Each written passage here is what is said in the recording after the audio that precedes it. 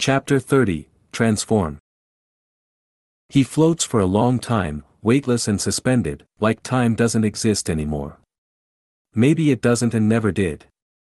He loses track of himself in the interim, like pieces of himself are flaking off and disintegrating to nothing, dust wafting around him in the endless, suffocating void that presses in on him, uncomfortable and nothing all at once. Sirius wonders if this is what it feels like to die, to truly disappear and cease whatever existence he'd once clung to with clawing fingers.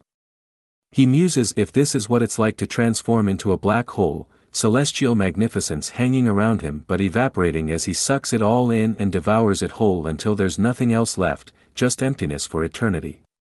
He ponders it until his mind begins to seep away. He can remember things at first, small tidbits and facts. The flash of unruly black hair, green eyes framed by copper waves, more green behind glasses and a shining, beaming, always bright face. Voices around him like warm comfort, an enveloping blanket of home and happiness, of that acceptance he'd always sought and finally found through strife and struggle, so very worth it in the end. He recalls brown, an endless sea of melted chocolate swirled with rich caramel, fingers of heat and electricity, keeping him grounded even as they'd shocked and sparked over his skin. Sirius remembers the anguish in the color as it had faded from sight with the turning of a back, and then everything is gone, slipping away like water through a small crack that can't be found and plugged.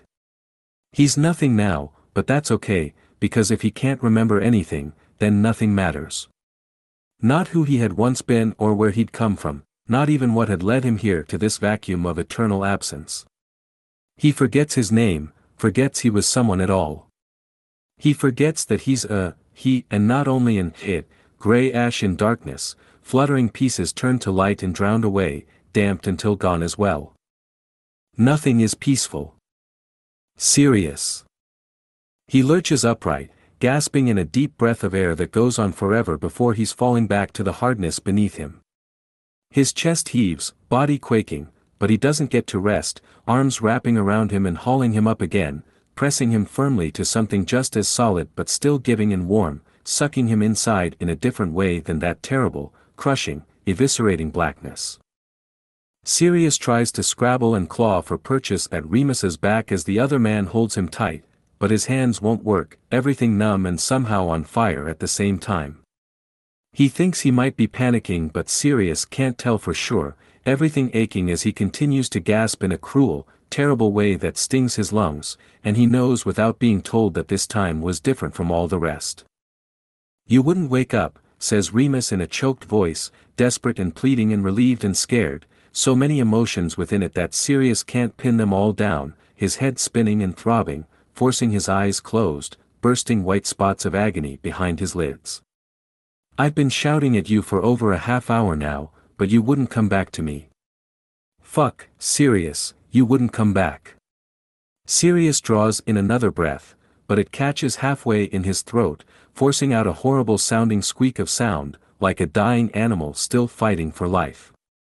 He shudders with it, Remus's hold on him strengthening as though he's trying to keep him from disappearing.